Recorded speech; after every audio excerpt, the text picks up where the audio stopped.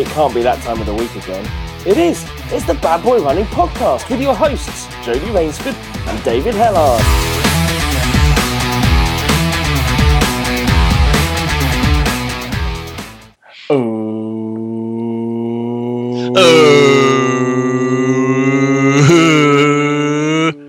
You still going? You still doing? No, I finished exactly the same time as you. That was perfect. Oh, well, we'll edit that bit out, and then it will sound as if we intentionally finished at the same time. Yeah, it's that sort of synchronicity we've got into now. We've been doing this for so long. Yeah, it's professionalism through. Actually, I've been listening to other podcasts this week. I listened to 2 different ones. What did you listen to? They're probably the same as everyone else. So I listened to My Dad Made a Porno, and what's the other one called? Not Alibi, Serial. Oh yeah, do you know what? I've never listened to Serial. I keep hearing how really amazing good. It is, but yeah, it's really good. It's everything we're not. It's really well scripted. It's researched. It's engaging. I just love it. Actually, I was listening to it thinking, my God, we are so far away from anything verging on this. Would Miranda Sawyer approve of that? She clearly would, wouldn't she? Oh, Miranda would be what? She would absolutely love it. I'd rather listen to it than watch most television shows, which it's quite rare that I say that about a podcast. I thought you were going to compare it to something meaningful there. I'd rather listen to that than what... It's like a TV programme, but without visuals. It's better. Well, it's the most similar thing would be Making a Murderer or The Jinx. Is it a crime drama thing? Almost. So she's not a lawyer. She's very. Actually, I don't know who the presenter is. I don't know what her background is, but she looks into the case from about 15 years ago now. I think it's 1999. It happens, and she goes through what happened at the time, and then interviews people, and then re-examines things. So it's, what's happened, the guy's in jail for it, but it's questioning whether he should be there or not. It's really good. And well, you've sold it to me. That sounds really interesting. Are you being sarcastic? I am being sarcastic. It's fantastic. It's like being a really good CSI, NCIS, whatever it's called, CSI. I don't like any of those things. If you're watching a good detective show, I don't like detective shows. I think you're talking to someone who doesn't appreciate it. But it's also really good because it's, if you like psychology or no, don't like that either. Okay, so maybe don't bother with that one then. Why are you pushing other people's podcasts? You're going to cause people to switch off of this and listen. Someone told me that they listen to another running podcast. What? Well, I was thinking, now that we've plugged them, maybe they'll plug us. Absolutely. Yeah, and, we plug them, they get a few extra listeners, and they plug us, we get millions of listeners. Could you imagine the audience for Serial coming on here and what they would think of it? I think our single 1-star review might turn into several 1-star reviews. I don't think we want that audience, to be honest. Yeah, that's why we haven't marketed. There's a running podcast called Running Commentary. I've not listened to it, someone's just told me about it, and the premise of it is that they do the podcast while it's 2 comedians doing the podcast while running, which on the face of it sounds terrible. Yeah. And by the account this person gave it to me, sounds terrible. So I've not listened to it, but I wonder where whether are they that's running? We want to try. Well, I imagine they must be running on treadmills. I can't imagine that they'd be running outside. And well, they'd have to be though, surely, to add to the experience. Because if it's just them talking while running, then the running is just a complete distraction. Could you imagine how much worse? I mean, the sound can't really get much worse than it is. But can you imagine how much worse it could be if we were trying to do this when running? I mean, I'd be fine. I could chat away all day running with you, Jodie, if that's what you mean. What, with your headset? Oh, that's true, actually, yeah. I'd probably have a bleeding right ear from where my headset would bang against my face. But we should try it one time, though. We should when we do the Beer Lovers Marathon, let's do a live podcast there. Well, yeah, we keep the amount of times we've promised a live podcast, and then as soon as we drink a single beer, it goes out the window. Is it? We don't know how to cope with the technicality of this. Someone else record it. Well, we get to practice it at the running awards, and Pete will be there to do the technical side of things. So he can actually train us. Is Pete coming to Beer Lovers? I think so. Yeah, I think he's coming to both. Oh, amazing! Okay, there we go. Pete, you've signed up to be our sound engineer for both of those because we're going to be too hammered to know what to do. Amazing. But I'd have to point I have to point something out. Ahead. But you at the start of this, you rubbished our professionalism as a podcast, didn't you? Oh. Well, I mean, someone had to. Well, I think everyone has. I was beating the listener to the punch. I know, but what you don't realise is we're turning professional. In what way? We have a producer. Do we really? Wow. Why was I not consulted in this? You were consulted several times in this. Producer Eddie. Oh, Producer Eddie. Producer Eddie from Rome. He's in Rome. So will he be able to go... He's not here now, but will he be able to just edit in going, hello? What is his accent? I don't know. I've not actually spoken to him. Okay. Oh, this will be interesting then. Eddie, you've got to say... give us your worst accent. Give us the most racist accent you can do. It could be any race, but just pop it in there and pretend it's your accent. But the thing is, Eddie, this is Eddie Simmons, by the way. So if you see him in the forum, we don't have a forum on the Eddie, cut that bit out. If you see him on the Facebook group, then you know what he is. So Eddie's editing this. He's editing our episodes now from Rome while he's studying his ancient history and Italian degree. So maybe we need to drop in some facts in the podcast that will help him with his studies as well. Absolutely. I'm sure we'll have a lot of ancient history and Italian knowledge. Montebella. Super alcolici. Is that really strong alcohol? That means spirits. Super alcolici. Right. That's an amazing word. I'm going to remember that. I'm going to use that for sure. Well, thank you, Eddie.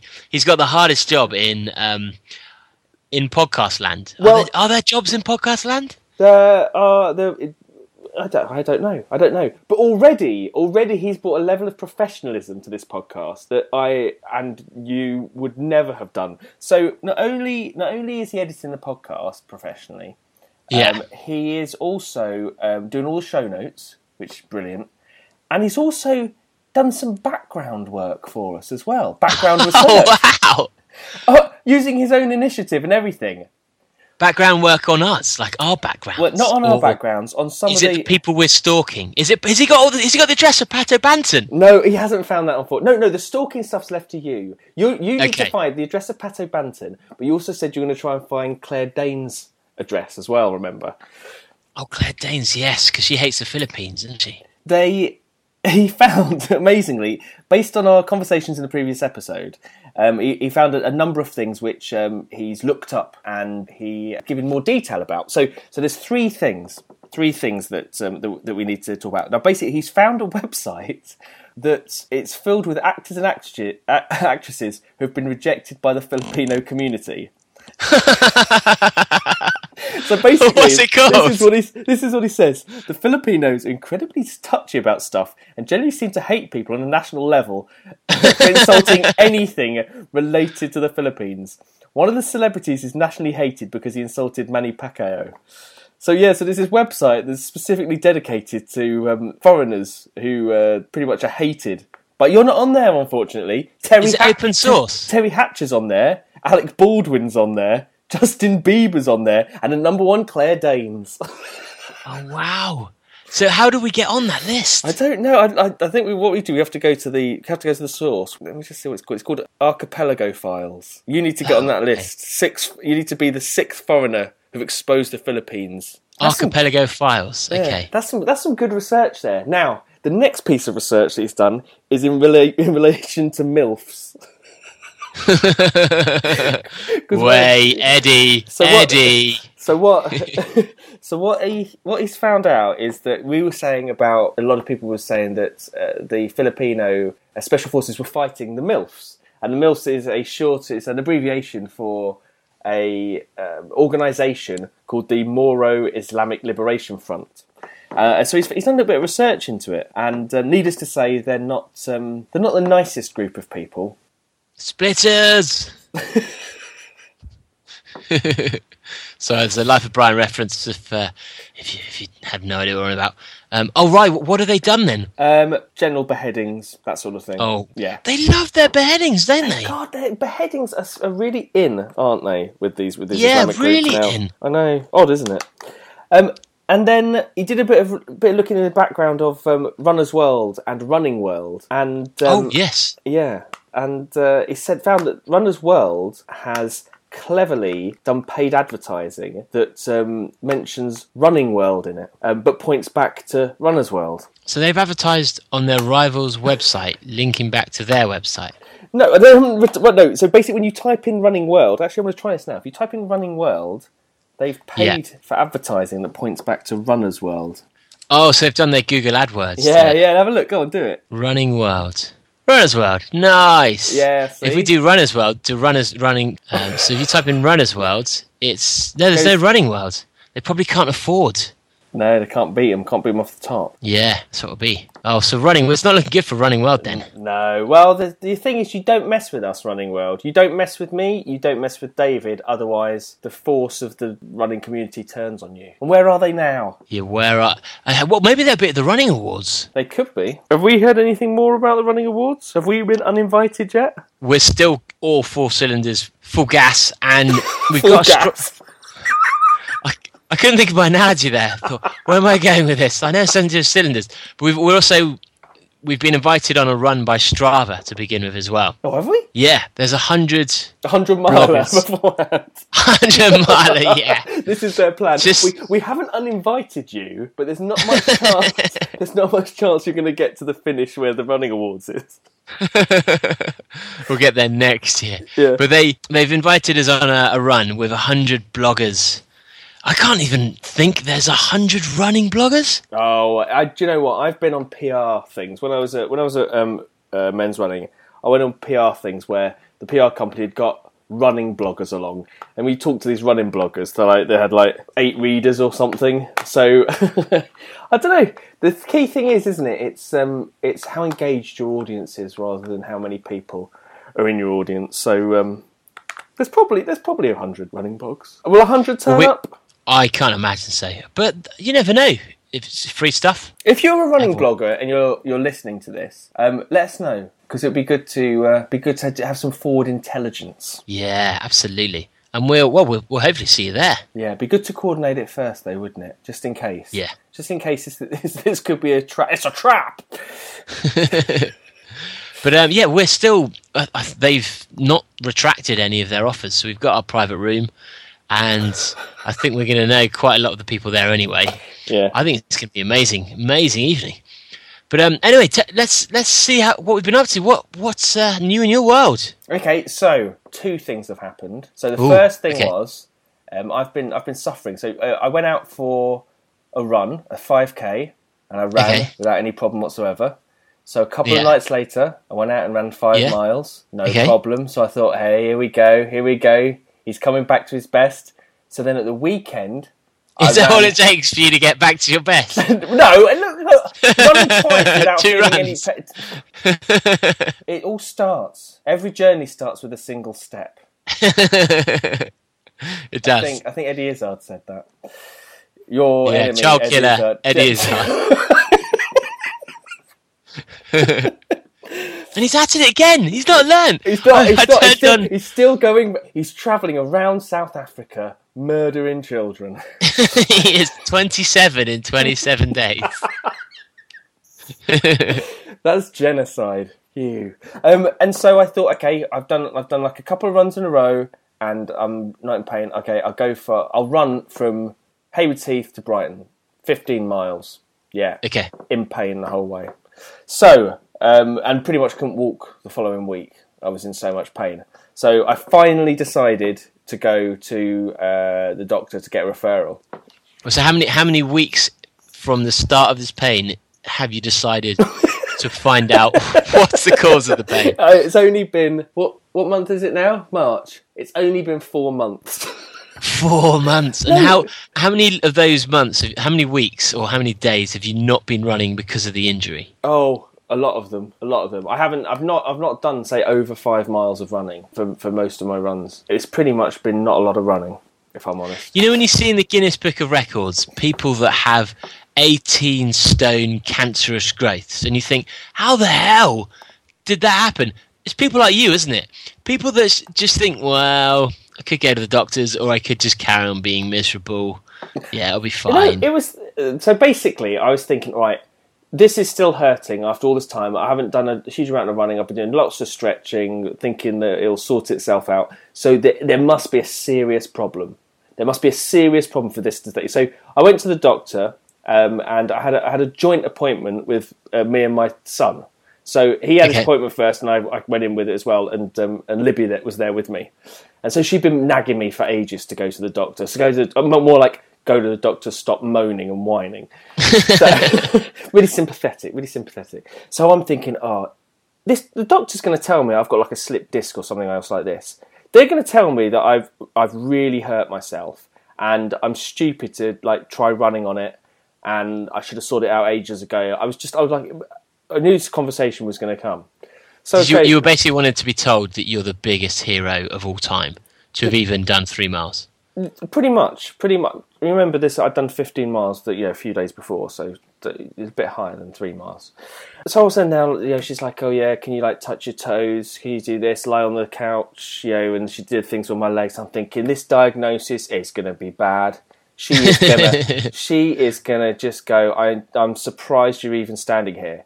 And she just goes, yeah, you just need to see a physio. And I'm like, what? She goes, yeah, you just need to see a physio. It's just a bit of like stiffness and stuff. And I'm like, but I bet it like really hurts. She goes, well, you can carry on running. And the look on Libby's face was like, you massive twat. Libby was there. Yes. This was there. Yes, she was there while the diagnosis was happening. And so like the doctor didn't even go, oh, you shouldn't run on it. So I was just like, yeah, carry on running. I'm like, but I'm in pain. Did the doctor give a look to Libby of like, I pity you? Yeah, pretty much. And so it turns out that I'm not doing myself any damage by giving on it. So I can just carry on running. It's just going to hurt until I sort out whatever the issue is. So I'm seeing a physio next week. Wow. So I mean, that's got to be a bit demoralising for your manlyhood, really, that you can't just take a little bit of pain. Well, it doesn't feel like it.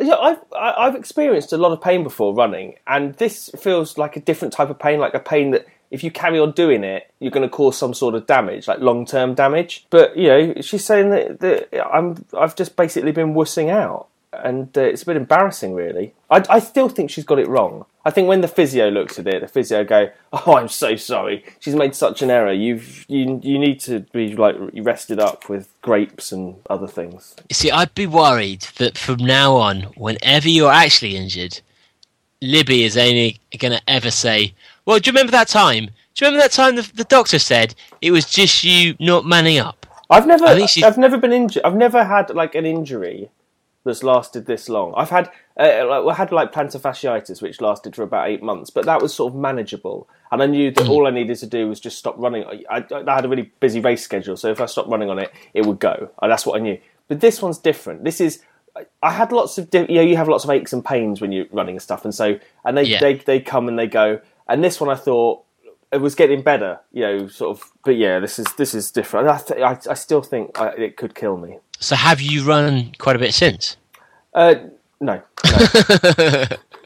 It really hurts. I know that sounds like pathetic, but it feels like there's something wrong. I'm going to go to the physio first, because if I end up losing a leg as a result of this, that doctor's not going to care, really. The NHS are not going to give me compensation for losing a leg. But think about the listeners. I've got, basically, do you understand like how emasculating this? I've gone from not doing 4 laps of winter nuts to them being told that I should just run and stop being a massive wuss by a doctor in front of my wife and my child. And your child. Wow. Even Hugo, at 6 months, he looked at me with disgust. Did he weep? He was just... I think his first word was pussy. First word that came out of his mouth. He was going to say daddy. Did he mouth to you, I'm an orphan. Yes, I wish I was a bastard. But yeah, so that's really what's happened. So I'll give you an update next week, and I'm fully expecting you to say that I'm in hospital because this physio has properly diagnosed me with what's actually wrong, which is, I think, is bound to be a... It's like leg AIDS or something. Leg AIDS. Yeah. It is. I might lose a leg, man. I might lose a leg. But what about you? I suppose you must literally be days away from having that jolly in the sand. Yeah, it's less than 3 weeks now, which... Oh my God, the shit just got real. But you've been preparing for ages. It's not like you've just bought your bag or anything else like that. Or you must be training and all that stuff for months. I've been running for ages. I've been doing lots of that. But it's not about the running. It's about the kit, man. It's about the kit and the prep. That's what the MdS is about. So you must have sorted all that out well before now. Well, that's the worrying thing. So I got my bag in the post today, and it looks quite light, to be honest. It's quite minimalist. It hasn't got any pockets, which I think are probably quite useful to have. And you don't need pockets. Standing around slouching, what do you need pockets for? Well, because I haven't decided my shoes yet. I've got an approximate idea. Amazing. I haven't got my food yet. Amazing. Say again? Amazing. I'm just saying that amazing that you've not sorted any of that out yet. 3 weeks out. But I mean, 3 weeks is such a long time for things in general. I mean, you can get married and divorced in 3 weeks, but suddenly now I'm thinking, actually, Amazon probably doesn't deliver that quickly if I don't sort things out pretty soon. So, yeah, I've started going through spreadsheets and things and figuring out what's. Oh, you'll like this. I ordered a ready meal, a freeze-dried meal. What make have you got? Which one are you testing at this late stage? I'm not going to say what it was, just because of this story. Right. You'll love it as a vegan. So I ordered their meal because it looked as if it was incredibly high in vegetables, just really nutritious. Yeah. And I was thinking, actually, at night, what I'd love is something that tastes healthy. So I got it, I ate it, I thought, oh, this is quite tasty, actually. So it's vegetarian goulash. Okay, nice. What do you think the main ingredient is? I don't know. What is it? Pork. So I was looking at it thinking, how is the protein content so high from this? From tomatoes and peppers and yeah, it's about 25% pork apparently.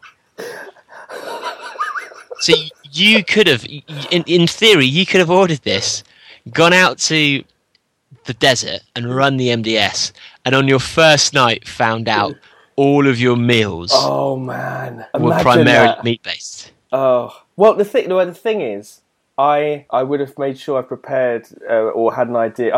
I'd have been eating those meals well before this point, so that would never have happened. Okay, well that's why I tried it the other day. I thought to give it a test. Well, what was it like? What did it taste like? Was it all right? Yeah, it was really good actually. It was great because everyone's saying about the number of calories per gram, and they're really focusing on that. And people are saying if you can get your food to 4 calories a gram, you're doing really well. Yeah. And I just think it's completely wrong. Everyone seems to be taking this food that it's like a meal, except it then has all this extra fat on top of it. Right. And so they're just taking all these really, really fatty foods that, for one, I think whenever I'm in the heat, all I want is salads and things that seem quite light. But also, I mean, even in my physical state at the moment, which is fairly skeletal, I've still got thousands and thousands of calories of fat. So I don't really see the point in taking extra fat out of me to eat just for the sake of getting higher calories. Because I'm not going to be short on fat physically. I'd much rather just take proteins and carbs and just shitload of those with some kind of freeze-dried veg that means I do get some minerals and vitamins and things. And I like the idea of you taking out a salad with you. I think that is the way to go, actually. Well, it's light. It's Imagine this bowl of salad attached to you.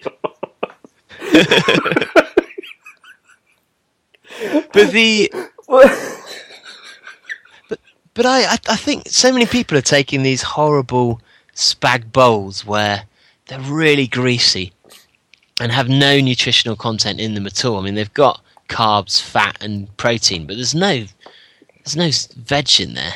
No. And there's no, I mean, because how I see it, even things like protein, because if you're doing a marathon, who gives a crap about protein? I mean, if your body eats itself alive, it doesn't make any difference because it's just one run. But this is 6 days, so by the time I get to the marathon on the last day, if I haven't had enough protein for my body to repair itself, I'm essentially wasting away. So everyone's talking about carbs and fat, but I think actually protein and carbs is going to be so important, that, like a good combo of both, so I can actually repair my muscles. Well, I think what's really important is that you test it when you're there. It's a good environment to test it because you've always got that fallback of having all that other food available on any other days. Oh, wait a minute. You don't have any. You can take all your own food for the whole week. Yeah.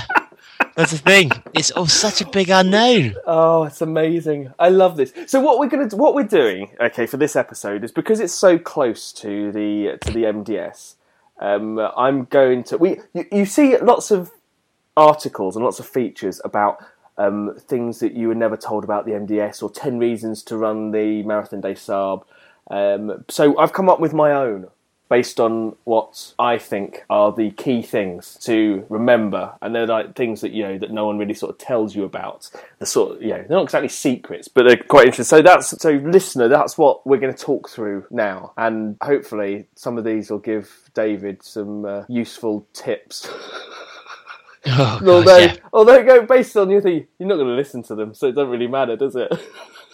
Well, no, I'll listen to them, and if they make logical sense, then I'll then take them on board. Well, so the key thing is I can't tell you anything about like elite running. So if you've spoken to the man about that, he's given you his advice. Mr. Kendall has handed down the pearls of wisdom about that. He has. So the only thing that I can really advise you on is all the ancillary stuff around it, which I think makes the MdS really, which is what it's about. And so like the first thing I would say, which is pertinent to this. Well, should we introduce what it is, just in case? I think our listeners will know, but there might be the odd listeners come on. Oh yeah, absolutely. Okay, go on. Explain your challenge. Well, as I see it, it's 6 days where you average approximately a marathon a day, but it's broken down into first 3 days between 22, 24 miles a day. Yep. Fourth day is a double day, and rumour has it this year is definitely going to be the longest Marathon des Sables of all time, they said. And rumour has it double day could be quite long. So it's going to be at least 52 miles. And then if you finish that in 1 day, you then get the following day's rest, and there's a marathon on the final day before, for some reason, they have a charity half marathon that you walk that doesn't really count towards the race. What? But this is... Yeah, did they do that when you were there? No. Yeah, they've now got a UNICEF day, I think. I don't know how it's a charity. I don't know how it helps, because I'm not going to pay anything extra to do miles and miles at the end that don't count towards the race. But really, yeah, I think they've had a 10K some years now. It's a half marathon. They did this thing. So basically, they had 2 days between 22 and 24 for the first 2 days. Third day was marathon day. Fourth day was the long day, and it was 52 miles when I did it. Then you have a day off. What was the day after that? I thought there was another. There can't have been another one, could there? Oh, I've forgotten. I've completely forgotten what I did. I need to look it up. But the final day did count. The final day was only something like 10K or whatever. But they allowed people who hadn't run the rest of the race to run it, like sponsors and stuff, like the corporate sponsors and things like that. Oh, so that's why it's a charity day, because they pay money to... Which was a bit weird. But the last day did count. Yeah, it doesn't count anymore, from what people have said. Really? Yeah. Oh, you're not being psyched out here, are you? It's pretty clever, they have. They used to do this thing, which was just brilliant when I ran it. They did this thing whereby if you were in the bottom 20 slowest or bottom 50 slowest, what they did is on the final day they'd send you out an hour early because you were so slow, and they wanted everyone to finish sort of round about the same time. And the year that I did it, there was a guy who basically bided his time. And so basically he came in the bottom 50, and then on that final day, he came out all guns blazing and pelted it, absolutely fresh, pelted it in that the 6 miles and finished first. Finished before the thing. And this picture of him running down the final thing where they're expecting to fight, Mohammed Ansel or whatever instead. Him like going at full pelt, running down the road to the final thing, and then the look. He was describing it afterwards. And he said the look on the faces of the organisers was just like, "What is going on?" And then since that, they stopped doing it. From that day, they stopped the people going off an hour early. The slow ones. Do you think he planned it the whole time? He must have done. Day 1 or day 2? No, he must have done. You have to be going so slow to be in that. Well, that was just legendary, just brilliant doing that. I mean, who would have thought? Who'd have thought of doing that over like the 144 miles beforehand, just so you could run so hard in the last 6 miles? It's brilliant, and it would make it a lot harder. Yeah. For the previous miles. I mean, I think it's easier to run something than to have to walk at an uncomfortably slow pace. The thing about this, people say, the thing about the Marathon des Sables is that you can walk it. And yes, to an extent you can walk it, but there's one thing to remember, that if you do walk it, you still get the same amount of water as everyone else. You're out in the sun a lot longer, and you're exposed a lot longer. So actually walking it, I think is much, much more difficult than running it, because especially the double day through the night. Absolutely. I mean, like, you of course you get a sleep during the night and stuff, but you still got to walk the next day. I think my key strategy was make sure that you got through that night. That rest day, has to go down as one of the best days of my life. Because I just didn't have to run that day. It was the long day, for me, it was the hardest thing I'd ever done to that point. That 52 miles in the desert when I was hallucinating and seeing like lions and chocolate bars and all sorts of weird stuff. Whoa. And then I got in, it was the most satisfying, and it was the biggest achievement I ever had up to that point. And then that made the rest day the next day like the best day ever, just to be lying there in the tent when you're seeing all the other runners come in and stuff. So it was brilliant. But to be out in that sun and that heat, that's an absolute killer. So before we go on, the key thing we need to find out from you is, what's your race number? How do I know? Well, haven't you been given it? I don't think so. Oh, have you not? Not to my knowledge. I mean, maybe would it be in an email or? I can't remember when I got it. I thought I got it nice and early before. No, because I know people. If anyone can message any of the races. That's right. Yeah. So you can go on there and you can type in any number and just message them. They won't. It can be anonymous even. You can make up the names, who it's from. So actually, in previous years, I wonder if Dante's going to contact you a few times. Should put an advert out in the Filipino press. No, one of the brilliant things I found, when I ran it, I was number 420. And one of the best things I found when you get those notes through is that previous 420s had gone on there and emailed me to say good luck that they were previously 420. Oh, that is cool. That is good, isn't it? It was brilliant. Have you ever met them ever since? No, not met them since. They didn't really give much detail. They just said, like, oh, good luck, I was 420 last year, or I was 420 back in 2010 or whatever. But it was really good. It's that nice spirit, that's it. So, okay, let's move on to 10. The 10 things you need to know about the MdS. Okay. Right, here's number 1. Right, now this isn't going to come as much of a shock to you, and you think, well, I obviously know this, but you're going to change that pack of yours like 100 times before you hand it over. And everyone goes, oh, yeah, well, my God. You'll get into camp, and then as that hour looms where you have to hand over your bag and just keep your stuff, it's amazing how many times you will find yourself packing and unpacking and checking and packing and unpacking. It was just, everyone was doing it. It was crazy. How does it work? So when you say you hand over your bag... So what you do is you go into camp and you have to count, you've got whatever your bag is with you, if you've got a rucksack or something, and then you keep that with you for the first night out there, when you're in the bivouac, and they feed you and stuff. And then what they do is at a certain time, you've got to hand over that pack, what's it called, all of your bags and stuff, and just keep the things that you've got for the race. Okay, so the night before, is it? Is it the night before or the morning? I can't remember. Because I was wondering whether I could have a massive breakfast.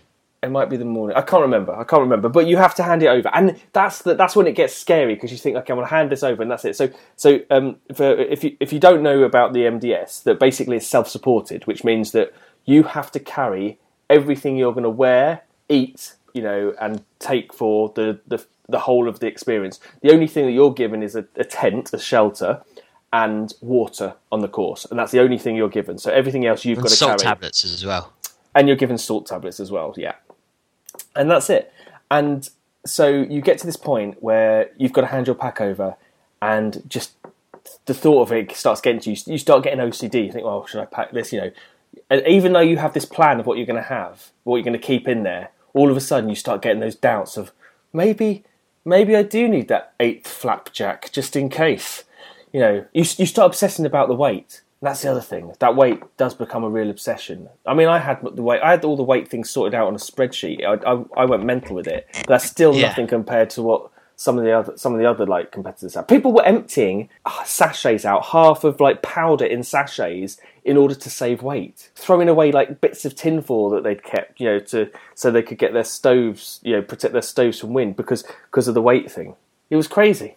See, I think I'm going to be all right on the weight because I'm taking so little. I'm so minimalist that other than food, I haven't really got much else in there. I've got there's a. See, this is one thing you may know or not, because apparently dog trotters, who are the medics that help with your feet, I've been told they're brilliant and they give you pretty much anything you need to help you sort your feet out.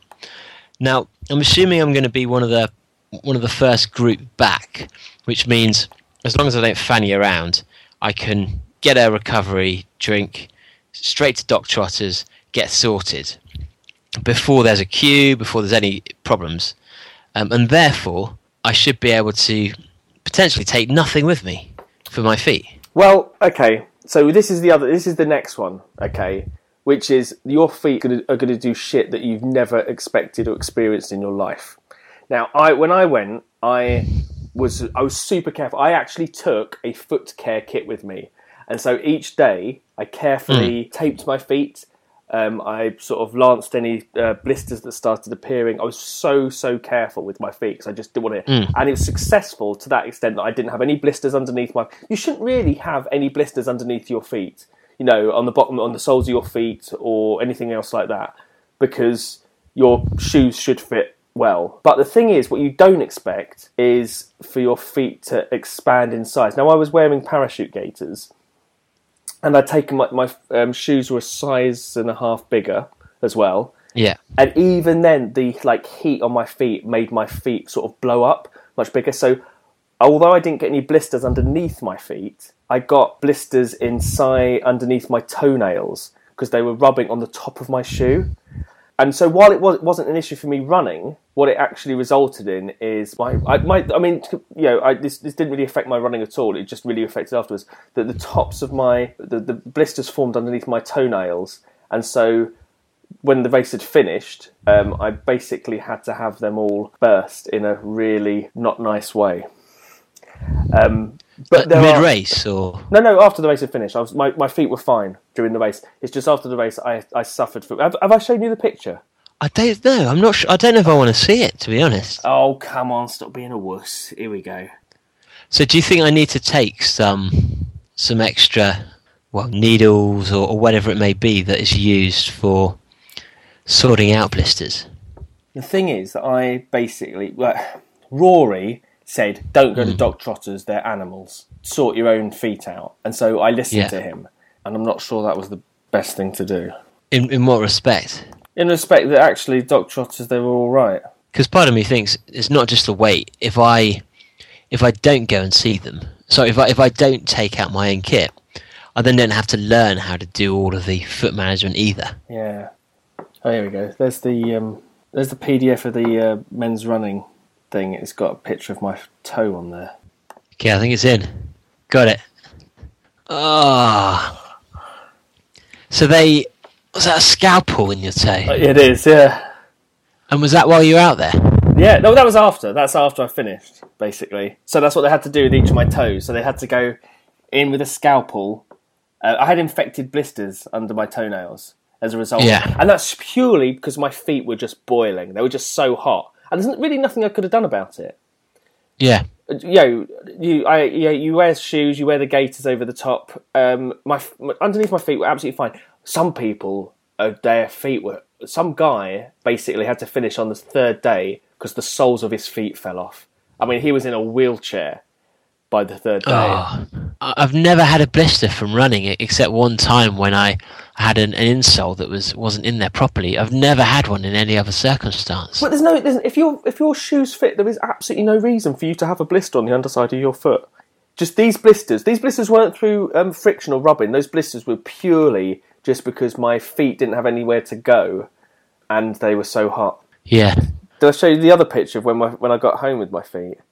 I'll post it in the group. It's a really nice one. Basically, I had an infected blister, so I lost 8 of my 10 toenails. Oh. And actually, since and this is partly to do with the ultra running as well. Since 2011, I must have cut my toenails only 10 times. They're that dead. Wow, okay. That's quite handy then. It is quite handy. They're really flake, because they went in through the nail bed, so it effectively killed the nails. Yeah. And so, I had to have these really strong antibiotics and stuff when I got back. But so there's a key thing to remember, and it's really interesting you say that about the Doc Trotters. So they will get rid of the stuff. So if you don't need care at Doc Trotters, if you go there and sit on the thing, they've got water and stuff for you to clean your feet. So even if you don't need medical help, you can go there and actually get your feet clean without incurring any penalties. So there's a top tip for anyone who wants to get their feet washed, because you're not going to have a chance to do anything like that. The only reason that they've got that is so that you can clean your feet up before having it treated. But they're absolutely fine. They know what they're doing. They do, weirdly, and I don't know why this is, but there only seem to be women, which is a bit odd. In Doc Trotters? Yeah. And attractive women as well. Now, so wonderful. A lot of people have pointed out there seems to be there doesn't seem to be a huge amount of men, and old Patrick Bauer, the organizer, and he seems to choose attractive young French women to do the feet duty. But well, it seems like I might be just putting tons of sand in my trainers before I even start the race, just to ensure I need to go and see them. So that's the other thing. So your feet are going to do some weird shit that the heat will do stuff to it that you just don't expect. So I'm not sure there's a lot you can do to prepare for that without training out there and stuff. So the other thing you need to remember, which is the third thing, is have you got your EPG yet? So that's a bit of a red flag at the moment. What do you mean? So I haven't passed it. What? Yeah. What do you mean you haven't passed it? So I went last week and they said I need to go and get a different test done because it's come back inconclusive. I can't tell whether they're being polite and try not to say, you're going to die. But I've got to go and get something else that sounds like an EPG, but ECG, sorry, but it's not quite the. Yes, it's not quite the same as an ECG. It's but it's very, very similar. Oh, really? Oh, that's interesting. Yeah. Oh my goodness. So actually, this could have highlighted. This isn't going to sideline you. It's not an excuse coming up here, is there? Well, that's what I don't know. If that comes back negative, is that it? Is it game over? Well, this is the next point. That ECG. How much are you paying for your ECG? Nothing. Right, my doctor charged me like 35 quid for it. Okay. Yeah. So that ECG and all the checks that you do and all the things that you fill out mean absolutely nothing. You get there and they barely look at it. I mean, I must have handed it over, and this is like typical French administration. Loads of paperwork, loads of administration. I think what they do is they basically some like university. They get some university students along, and they take all these ECGs and they use it for some study or whatever. They didn't even look at it when I handed mine over. Because I was thinking, even if I did fail, I'd just fake one and just take one out and photocopy. I honestly do not think they'd even notice. Brilliant. Okay. Oh, happy days. Yeah, they didn't even do any like bag checks to make sure all the calories and stuff. Didn't check any of that. Mind you, they could probably see from my bag as I was dragging it along the floor, it being so heavy that it was clearly stuffed with food. Okay, so the next thing is that when you realise that there are like chinks in the system, you realise that you can find ways of beating the system. So once you're in camp, it starts to become a little bit like prison. Well, not in that sense, but you find ways of being able to like get on the internet twice if you speak to the right people. Or how do they stop you normally? Well, you go through the door and then they don't let you back in again. How do they note down your number that you've already been? I think they did. I never went and went on the internet because I wanted the full experience. So I didn't want to go on the internet. I didn't want to like go on my phone or anything else like that. Yeah. So I don't know. But you were only supposed to have like 1 10-minute session on the internet a day or something like that. So you can knock one out every day pretty easy. I beg your pardon? So you can knock one out pretty easy every day. It's a bit difficult. It's a French keyboard. So you... Oh, no. And there are a lot of people in that tent. I'm not so sure that they'll like it. But you do find like there's little things in the camp, like all of a sudden this rule that you can't get anything in camp. Suddenly your laces snap, and all of a sudden you do a few deals, you give away a few things, and a pair of laces turn up. It's like it really. Well, that's what I was thinking. There are some things that could happen that are tiny. But what would then happen if your trainer did just fall apart? Well, when I was my bag broke. My bag broke on the third day. Like the strap on the front snapped, and I was thinking, that's me done for the thing. Was it me done for the whole thing, or did I miraculously find some kind of lace at some point? So nice bit of lace was there. Nice bit of like a shoelace. Bit of. My negligee that I was right. People said the negligee was really. Oh, is that how you got it back? You persuaded them by I had to go into seduction. I had to go into that tent and perform all sorts of acts. So that's the other way. So there are ways of beating the system. It's just I think you'll be able to do it. You're amenable, but of course all the tents are split up into nationalities. So you need to. We got to go and talk to. Well, whatever you do, don't go talk to the Filipinos. That's the key for you. Yeah. Don't go over there. So the other thing is to remember. This is like my fifth thing. Is that we were just talking about this. That any ideas that you had about like plans and things you would do, they sort of go out the window. So actually, what it is, everyone has a plan about how much food they're going to have and how much they're going to eat. I mean, even after the first day, when we do, all of a sudden you realise you don't need that much food. You really don't. It's so hot, and you realise how much you get. And like you say, I was probably carrying enough fat store. Even then, I was probably carrying enough fat stores to last me about 2 or 3 months. Like you said, that you don't. It's about how well you're going to feel. I mean, it's a bit different for you. You're going to be hitting it hard. So you probably are going to need some sort of a different type of fuel for me, who was going at sort of a slower but sort of steady pace. Yeah. But people forget. The thing is, you do stuff and you just think so naive. Like I thought I was going to be so hungry on the thing. I took like something like 1/2 kilo of flapjacks and stuff. Thinking, this will be like my treats, after thing. And I pretty much after the first date, I'm like, I gave it all away. I gave all of them away because it was just. I'm thinking, it seems so mental now, but you just don't know how much food you need. Oh, because I trained with food. I trained eating food. I trained, on multi-day races with the amount of food I had, and I thought I got it about right. But as soon as you get into that thing, it was some days it was 46 degrees, 46 degrees dry heat. And you realise, one, that you can actually run in that. It's actually fine to run in. But then you realise that the effect it has on your body is, without being in that environment, you just don't know. And so you lose your appetite. You completely lose your appetite. But you need to force yourself to eat effectively. Well, that's partly why I thought taking... Because, I joked about salads, but actually when you are in the heat, but things like vegetables and fruit seem so much more appealing. Yeah. So I thought if I take something that is...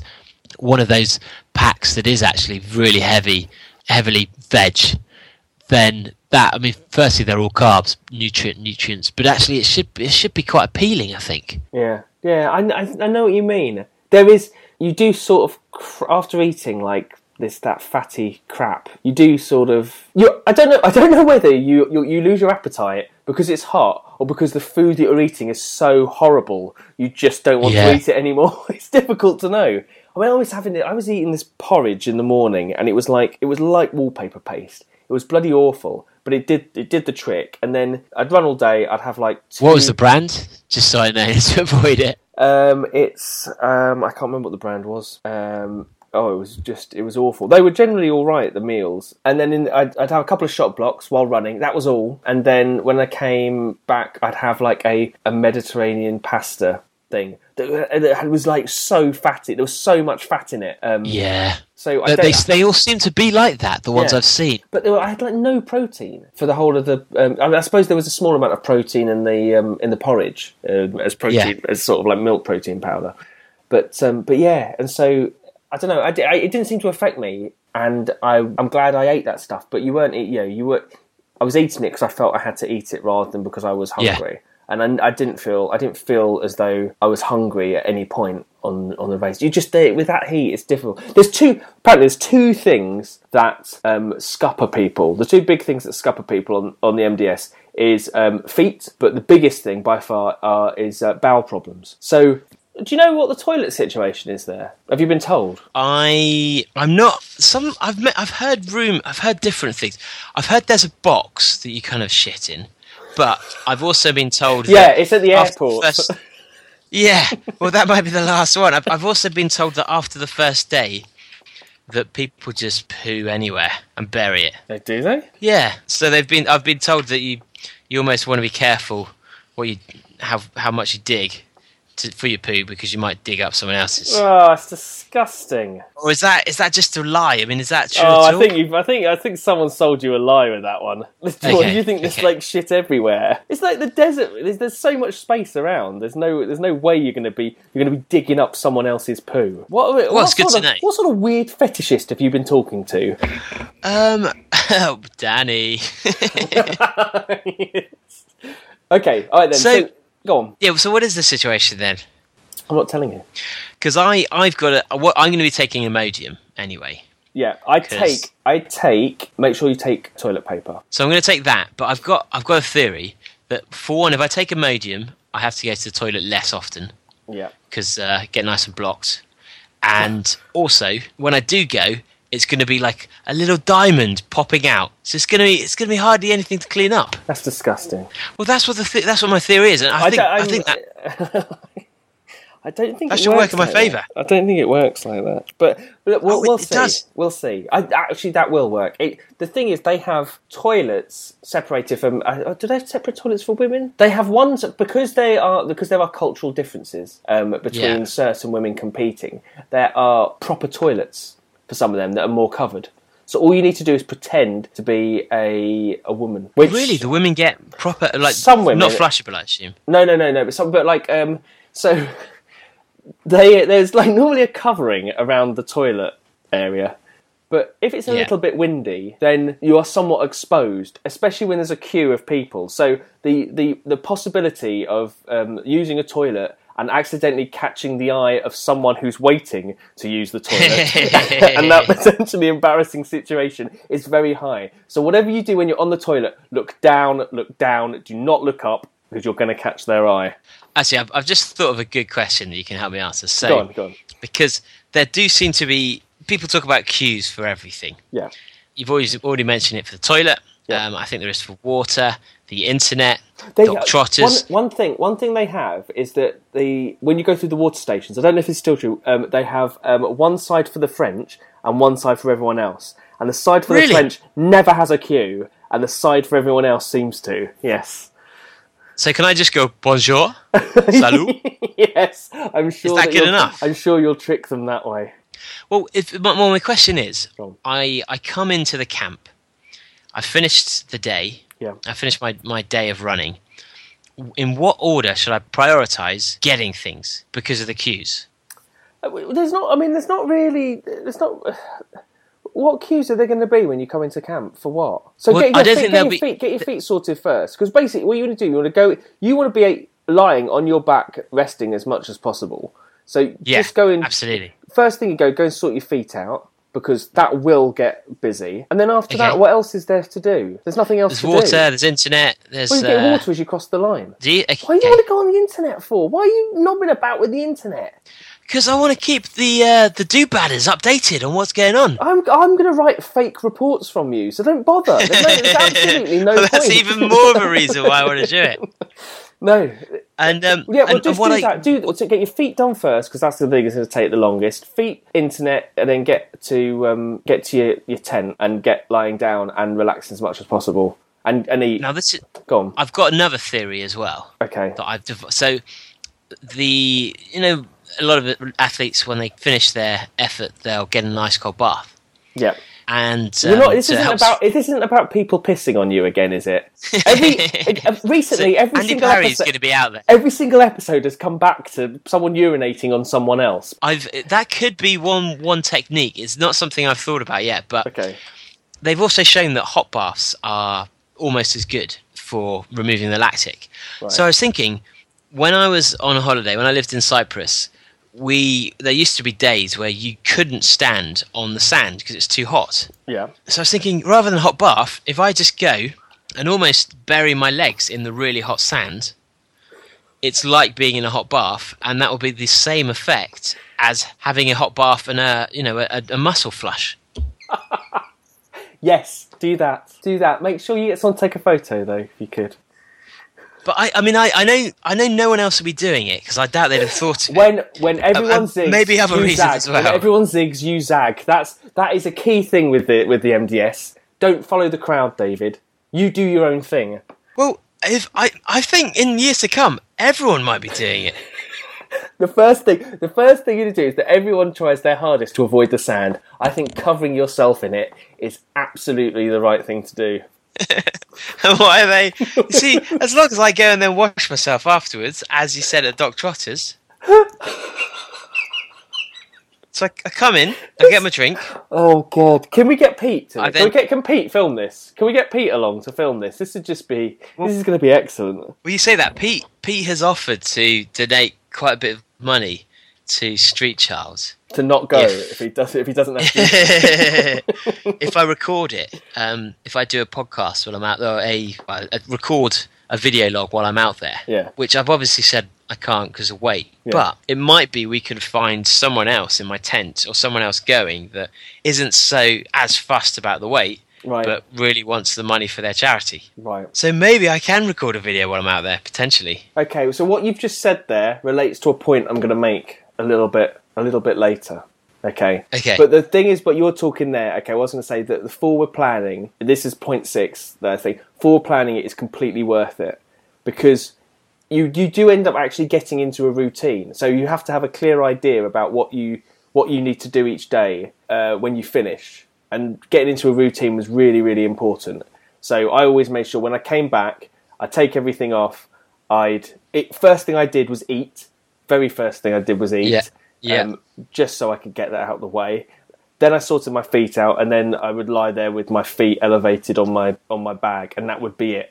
The only time I'd then get up after that would be to go and have a wee or something, and that was it. And because I got into that routine so much, I didn't actually go and look at what my placing was for like the first 4 days. I had no idea where I was in the field. I didn't even know that they were putting them up on a board because I stuck to it. But I think getting into a routine in camp's really, really important.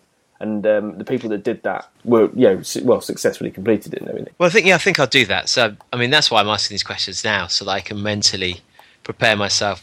Especially the last few miles, you'll just be few days. Get your feet sorted first, because that's where the big queues. There were, that the numbers and that go up and up and up as the day goes by. You'll sit. Yeah. You don't want to be sitting around. You'll be sitting in the sun waiting to go into Doc Trotter. You don't want that, because that's just going to make you more dehydrated, and you really want to be under the shade as much as possible. So basically, cross the line, have my food while I'm doing my feet. Then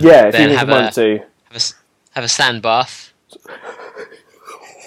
If you can have a sand bath, have sand bath before your feet. because you don't want any sand around feet. your feet. Sand is bad. So I can then wash it. Yeah. Okay. So this is the next thing. Okay, related to sand. Now, anyone that thinks that running in the desert is just all about sand is sadly mistaken. And actually, I'm going to ask you about what shoes you're going to, because the desert is actually a whole lot more rockier than it is sandy, and the hardness of the ground, the amount of rocks. I can't remember what shoes I wore now, but they were ones that had like a reinforced toe.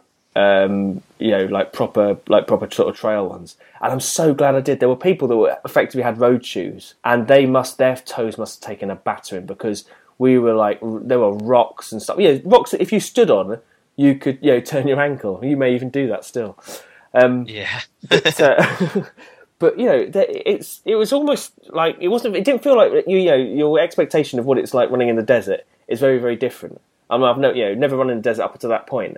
But actually, you run on riverbeds, so that's hard mud, hard dusty ground, along waddies, again sort of hard and dusty. The dunes are, of course, sandy, and then a lot of the time it's just sort of this rocky ground that you're kicking these rocks solidly. And people actually kicking rocks into the back of your feet and other things. You're not going to experience that because you're fortunately going to be sort of out with a lot of what's it called, going for that. But actually, the terrain is really, really weird. Really, really weird, and it varies depending on which route you take. So, what have you decided? What shoes you're wearing? Not 100%. I mean, I've got some Innovate Ultra ones that they match what you're saying. They're pretty hard, toe capped. Yeah, and they're pretty. I mean, they're a big shoe. I'm really used to racing in as light as possible. Yeah, because that's the problem. That's the problem with the ones that I had, is that they just weren't very breathable, and that's why my toes boiled, because they weren't breathable. But the alternative would have been stubbing the hell out of my toes and probably bleeding or whatever. So it's like it's a weird balance to take, and I don't know. Do you ever run in heavier shoes? Not really. Other than I've trained in these, but I've not trained at speed in those really. So I do also I've got some Adizero Ultras, which are amazing. The Innovate ones I think are perfect if you're doing ultras and you want a shoe. I mean, I'm sure they're going to do 800-900 miles, but the Adizero ones are really light, and they're completely different to any other Adizero I've ever had. The Adizero Boost ones, but they fit like a glove. So when you actually have to almost pry open the opening of the shoe to put your foot in, and then it clamps around your ankle. So it's really lovely feel. They're very meshy, so I'm sure they'll expand as well quite easily if your foot does expand as well. Yeah. The only two question marks would be, it's so meshy, it wouldn't surprise me if fine sand can get through it anyway. Yeah. I'm not sure how well it's going to be for having the gaiters sewn onto it. Yeah, you do need the gaiters, you really do. I'm definitely doing the gaiters, but I'll definitely do that. And then there's no support on the toe, so if you kick something, you're just kicking it.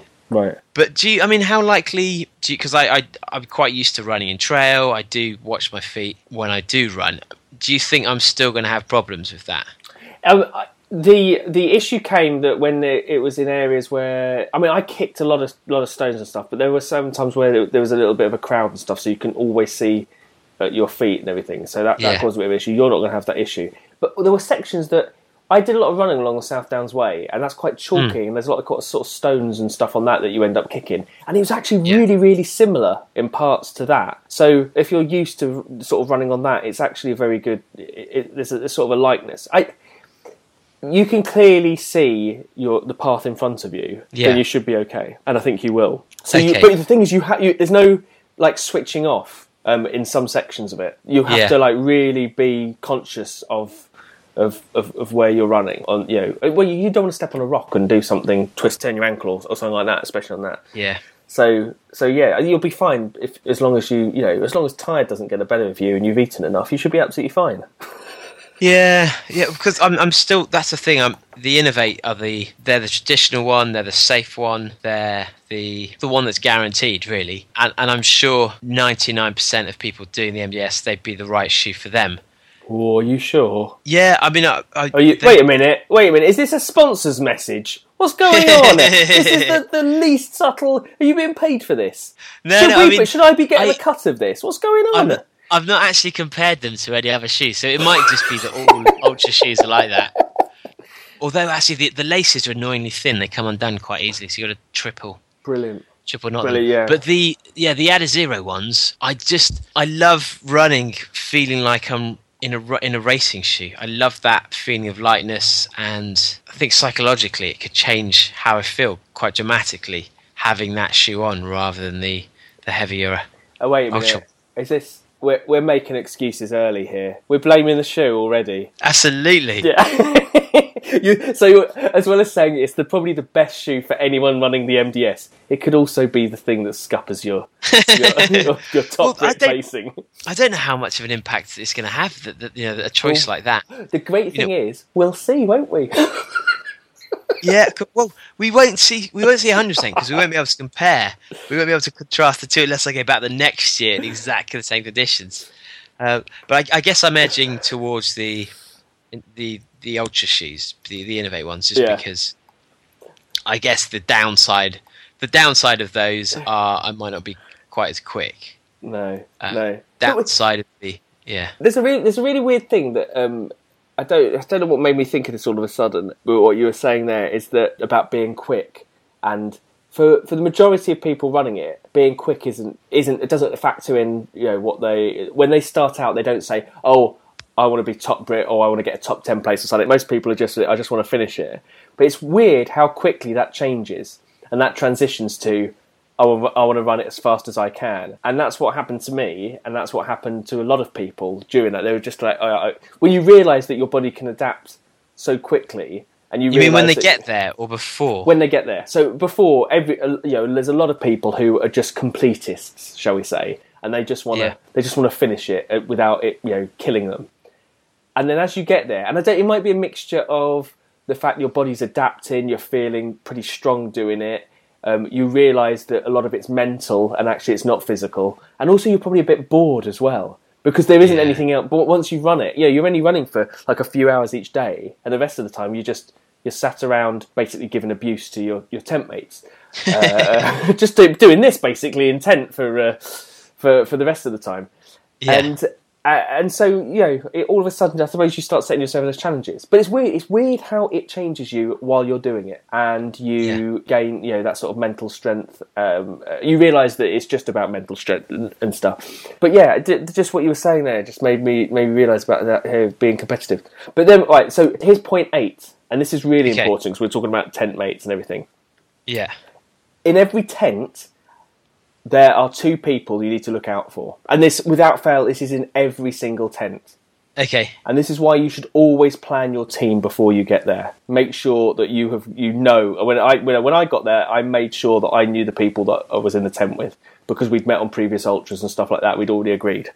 And so in every tent, there's always one elite knobhead and there's always one fucking nutcase. And this goes without fail. They do cross over, and normally the elite knobhead and the fucking nutcase have either one's invited the other one in. And let me tell you, so the nutcase is someone who is doing this for all the wrong reasons. They're doing it because they think it's going to be the first step of a major career path for them. They're running it they say they're running it for charity or something. They're the ones that, they bring their mobile phone with them and end up shouting into the phone while you're all trying to have a really good experience. They're the ones that they make up stuff as you go along. There's always that nutcase. And then there's the elite knobhead. And I think in your tent, it's going to be clear who the elite knobhead's going to be. Because... Well, maybe I'm the other one as well. Well, you could be both. Because there's one thing that you learn about the elite knobhead, as it becomes very quickly. Now, let me just try and picture this for you. Have you ever had a mate who, is quite a good mate and everything, but every now and then they ask for like a tenner. They go, "Oh, can you lend me a tenner? Is that all right?" Yeah. And you're like, "Oh, right, okay, give me a tenner." And then they see him again. They're like, "Is it all right if I keep on your sofa tonight? Is that all right? Is it all right?" And you're like, "Oh God, yeah." And this goes on, and then it became a bit, they're known as a bit of a ligger. And every time you see them, they're like, oh, can I have a sip of your drink? And they're always doing that. They're always asking for something, and they never give anything back. That is what that elite knobhead turns into as the week goes on. start scrounging off of everyone else, knowing that they've got no food left, that they've not carried anything with them, and so they start relying on everyone else within the tent to provide them with food because they know that they've run out. And so that's when you turn it. Well, I say you. I'm assuming it's going to be you. Well, that's when you turn into that annoying scrounger. Oh no! Yeah, it's going to be you. It's going to be you. I'm hoping I've got enough with me anyway. I'm sure that's probably going to be true. I'm someone who cleans up everyone's plate anyway. So if we're out for dinner, you're going to be going tent to tent. All right, mate. You finished with that? You still got a bit of food on your finger. Do you want me to wash this up for you? Still got a bit of food on your finger. Do you mind if I lick that? You've got a bit of food on your lip. Can I give you a kiss? Pretty much. I mean, can I lick your plate? Can I lick your plate? Claire knows I will eat anything that's left out or anything left on the table. Or it's the worst is when we sit down at tables and they haven't been cleaned away yet, and you're staring at food. No, thinking, you don't. and you like look at it and think, okay, he's clearly bitten half of that chip, but that chip is completely untouched. That's a pure chip. Yeah. So yeah, I'm sure that's. I mean, there's a high possibility that's going to be me. There is there'll be there's always mumblings about the guy who's obviously running it to win it or whatever, and so everyone's getting slightly knocked off that it's having to start sharing. You know, someone's bought a packet of M&Ms, and all of a sudden it gets offered to the elite person, and everyone's like, "Oh, why does he get like the M&Ms and stuff? You know, it's his fault he didn't bring all the food. Yeah, I had to chuck away like half a kilo of Well, things I think I'd be too polite to ask for food. Oh, you'll just do the puppy dog eyes. Or you'll start promising sexual favours. It's been long, cold nights out here, isn't it? As you slip. It'll be worth it, guys. Tent mates, it'll be worth it.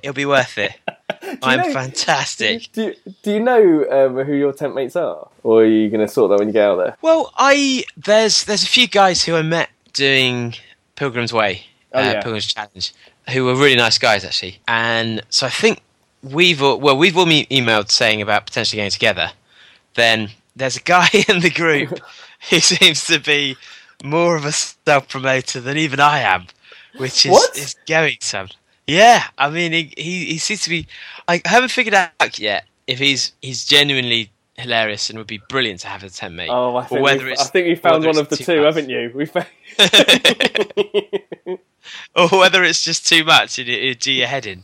So I'm not sure yet. And then Elizabeth as well, Elizabeth Barnes, who she was top female worldwide last year. Right. I've chatted to her every now and then about stuff, and just mentioned it. So I think she's actually got a tent sorted, but it might be. I like that. Yeah, I've got it sorted. Desperately tries to find someone else for the tent. Yeah, got it sorted, David. Can't. Well, no, I think she wasn't sure if she was in this group or not. Oh yeah, that one. I'm not sure what's going on. I'll have to check. Yeah.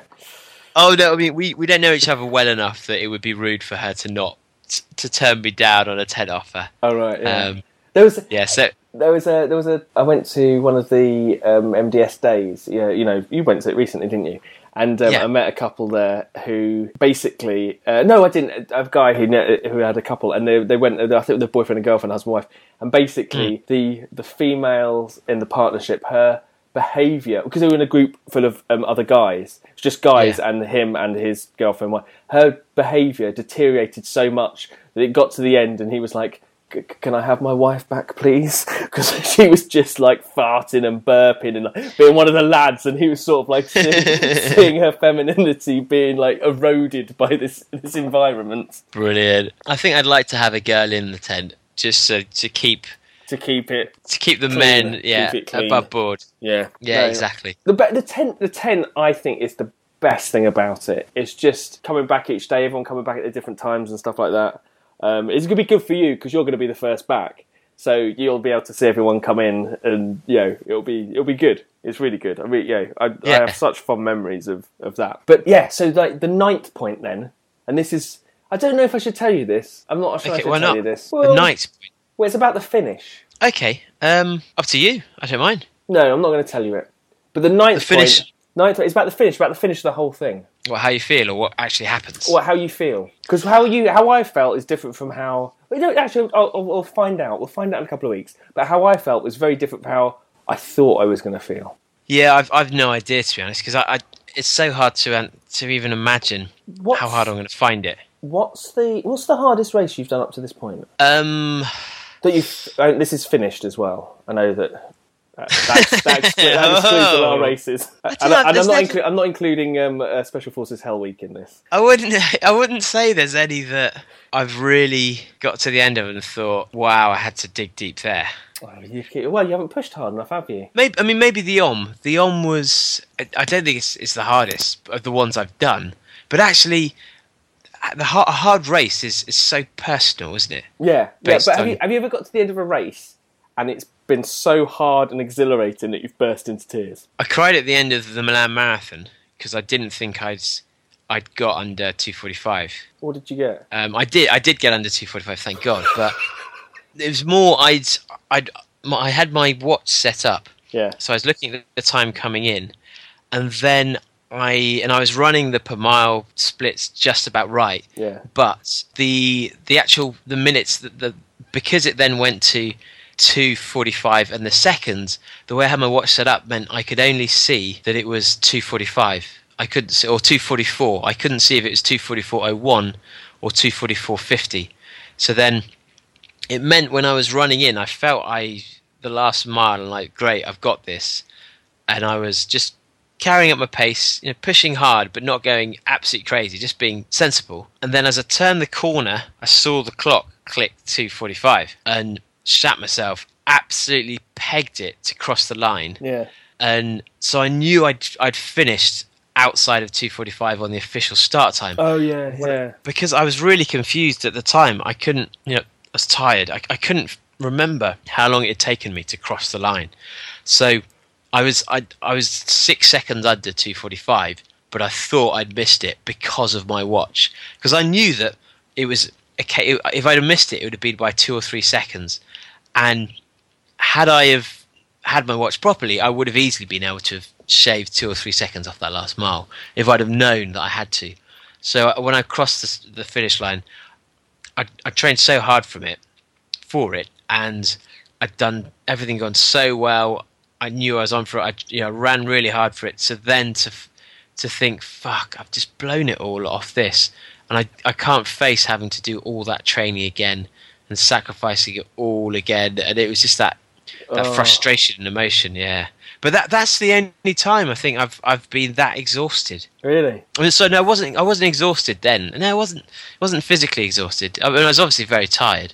But no, I can't think of anything that would probably compare with the stuff you've done. Yeah. Well, what's yours? No. I'm not going to say any more. But this, I'll be interested to see how you what happens at the end. Okay. Because people react to it in different ways. I'll just be interested to hear from you. In fact, if you finish. I think they'll definitely involve 3 words, which one of them is Fuck you. you, buddy. No, not buddy, but to the Filipino community. Oh, you are going to go and do press-ups on that line, aren't you? Oh, you're damn right I'm going to do press-ups. One for every mile you've run. One for every day. Can manage that. Okay, so the tenth thing, which I'm not entirely sure this is true, but it's certainly true for me, is that I guarantee you'll want to do it again. I guarantee. How many people do you know who have gone back who've done it? Not many. What do you mean not many? Well, pretty much everyone I know has. No one from well, I think I can't see myself. Well, I might want to go back, but $3,000 and that level of training. Oh no, I'm not saying you will, but what you'll want to. Come on. The thing is if you're first British male and you get a really good time, it's all fine and well you doing it without the Kendall there. Yeah. But it's almost, you'll have to go back and you have to race Kendall properly. There's no point. What? There's no point. Me. What? No, I don't believe that that's true. He absolutely would destroy me. Oh, you've given up already. Why even bother going? It's not giving up. It is giving up. It is giving up. Why are you so scared of him? There's no fear. There's no fear at all. It's just It's just a difference in He abilities. psyched you out already. It's just a difference in abilities. You put such a down on yourself. Why do we... Are you going for sympathy here? Because you're not going to get it from me. No, I'm just going for... I'm trying to give you a reality check on his powers versus mine. No, there's a reason we worship him. I love it if you got on that aeroplane and you turn around and he's walking down that aisle. And you're going... He's the pilot. He's flying the plane. He's setting up camp every night. Candelaire. Oh, Danny. What, are you going to run for Danny? Are you going to have a picture of Danny on your T-shirt? I was wondering, actually, whether I should take some kind of wristband or something... I don't know. That weight, that sort of weight, is it... What do you mean? Well, you know the way in sales that you're meant to visualize while you're doing things and positive reinforcement, all that. I was wondering whether I should take a wristband just to remind myself of something personal, or I think a message about Street Child, or I don't know what I'd have on it, but just something that when I'm really feeling low, I can look at that and be like, come on. That's a nice idea. I had a mantra that I always used to say to myself. I think we talked about this before, and I can't really remember what it was. I think it was something like, Jodie, you can do this, or something like that. Wow, that's brilliant. Oh, no, it was obviously more than that, but it was something along those lines. Why didn't you just... You're going to say to yourself, you're going to smash this constantly. How about getting one... You know those watches that's got Mickey Mouse on, that has his arms going round? Why don't you get one of, like, Danny Kendall, but with his legs going round, so he looks like he's running? That's a really good idea. Yeah. But I get it, doing it for each second, so it looks like he's going incredibly quickly.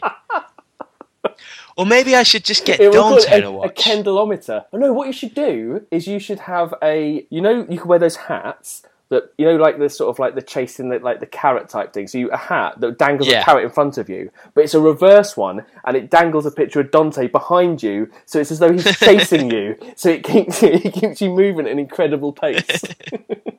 But I don't know whether because things like that might actually really help. Just small little stupid things that maybe... Because when I went into Ultimate Hell Week, I had WWJBD for what would Jack Bauer do. I just thought, if I'm really feeling low, that for one, that'll make me smile, and then it would probably make me think, yeah, Jack Bauer would smash this. Come on, let's get on it. You need one that says, what would Andy Parry do? What would Andy Parry do? Yeah. Andy Parry. What would Andy Parry's wife say? What would Andy Parry's wife say? Oh, you didn't? I haven't told you this yet. So after last week, when we watched the video of Andy doing the nuts in 8 hours and just being complete hero slogging it round. Yeah. Apparently when his wife saw it and went, you didn't do very well, did you? You got beat by everyone. She just slated him for all of it. No positive, no well done, no I'm really proud of you, I can't believe you got through that, that looked hard. Just straight in with the, you didn't meet many people, did you? Oh, my goodness. Oh. Mrs. Parry. Mrs. Parry. What would Mrs. Parry say to you? How? That's amazing. Oh no! Well, I hope that has that given you any value whatsoever. I don't imagine it has, really. Well, potentially not doing a sand bath. You don't need me to go through 10 things to know that doing a sand bath isn't the best idea. I think it's a genius idea. You've got to try it. I love the idea. I love the idea of you getting all your feet sorted and then pulling all the tissue off your feet from the blisters and stuff, and all these open blisters and stuff, and then you getting in some sand, going, all right, ladies, hello, ladies, look at me. I'll be doing a fake backstroke as well. Way. I don't mind sand all in here, all in my blisters. Lovely. I'm trying to think if I've got any good questions to ask you. I mean, one thing, people are talking quite a lot about feet preparation in advance of rubbing ointments into them, or methylated spirit, or these foot rubbish. Just paw protection creams. Don't do any of that stuff. I think someone had a problem with that they did rub some of that stuff in their feet, and part of the skin fell off. It went hard and fell off, and then it exposed a load of really soft skin underneath. So it's just, all I did, the only preparation I did, and I think my feet were handled brilliantly, apart from the fact my toes boiled, was just walking around on my feet, bare feet, most of the time, and so just hardening them a little bit. Starting rub. When you say walking around on your bare feet, like at home? Yeah, at home. Okay. Because one thing I was also considering was sleeping on the floor in advance. Yeah, just see, that's the thing. I when I went, I had luxury. I had a like an inflatable thing only for my top half, and I even invested in an inflatable pillow. But my God, that made such a difference. I had such a good night's sleep. I don't suggest you. I mean, you could just like lie on your bag or something like that. But I like to have my feet up on the bag, which I think worked really well. I wore compression, what's it called, compression leggings as well. So basically, that's all I had on. Just you see a lot of a lot of skin. I have to say, a lot of skin. Yeah. There's almost like near nudity all the time. But yeah, I would get you. I think people were trying to find boxes and stuff, cardboard and stuff to sleep on. Depending on how early you can get there. I don't know what the rules are on finding that, but I think that if you get hold of some of that, you can do it. Well, my friend Mark told me, he was top Brit a few years back, they used to do that where they transported all the water in cardboard boxes, and then all the elites got screwed because one year they changed to plastic, and they all turned up expecting to have these cardboard boxes, knowing they'd finished first or near the front, and none of them then had anything to sleep on.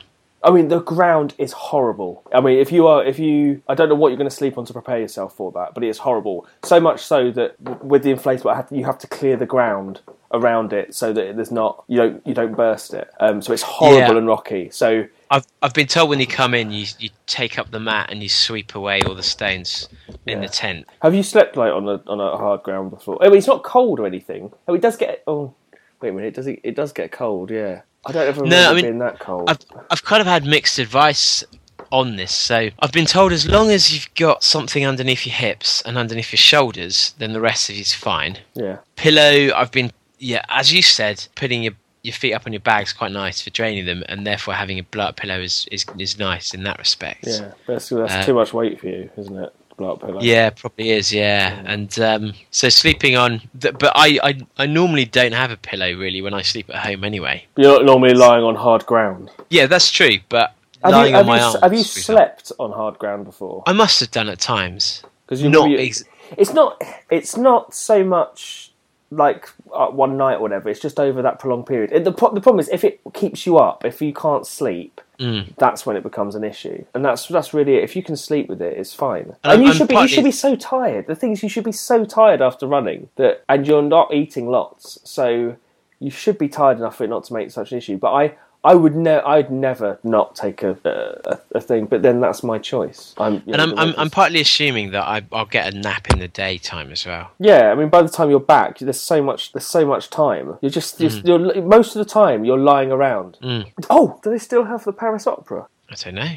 Well, to start you off. No. Do you know about that? Did you not know? No. Oh.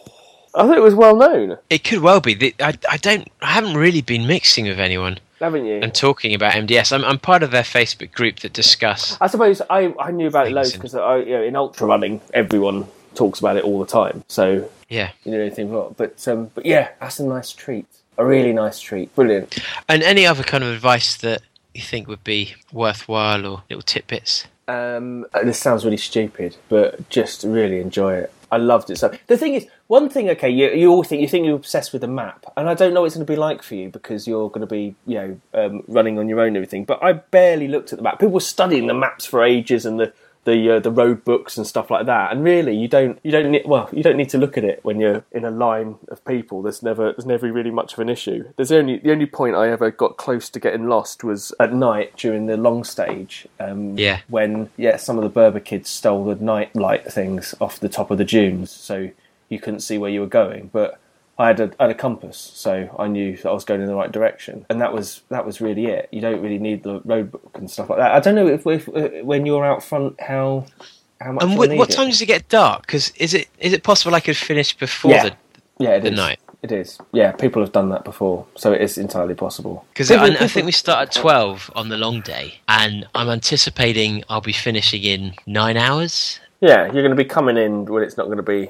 too dark. Yeah, because you start you start like 2 hours later than everyone else or something, or an hour later. Okay. Yeah, the elites go off after. I mean, that's the good thing. On the long day, you're running, and then all the elites come past you, and it's really good to see that happen. It's really, and you see the speed that they're going, which is frightening when you're sort of like trudging along. There's a lot of people do it to take poles. I made that mistake of taking poles with me, and I didn't need them.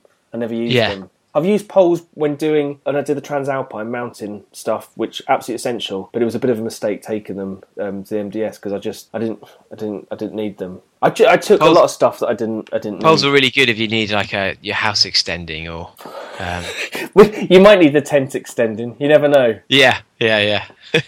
Buffs. Brilliant. Take buffs. That's what you need. Buffs or anything. Buffs sort everything out. Okay. And watch your nipples. Watch your nipples. And what? Taking something to rub on them? No. Stop people from like your tent mates from tweaking them when you're asleep. All those japes. Those sort of hilarious things as well. So yeah, it's going to be amazing. I can't wait. For you to do it to talk about it. It's going to be brilliant. I so wish I was going. Maybe I'll go with Pete next year. Well, Pete's going next year. Yeah, that's it. Maybe I'll go with Pete next year. Brilliant. Well, I will. I've got another week of intense training, and then I guess I'll be set. So I guess we'll catch up next week. All right then, man. Cheers. I hope it goes well with the physio. Well, I think I could by this time next week. I could be registered disabled. Mentally. Mentally, yeah. Your wife's had enough. Yeah. All right then, man. Cool. See you later. Cheers, buddy. Pleasure always. Bye.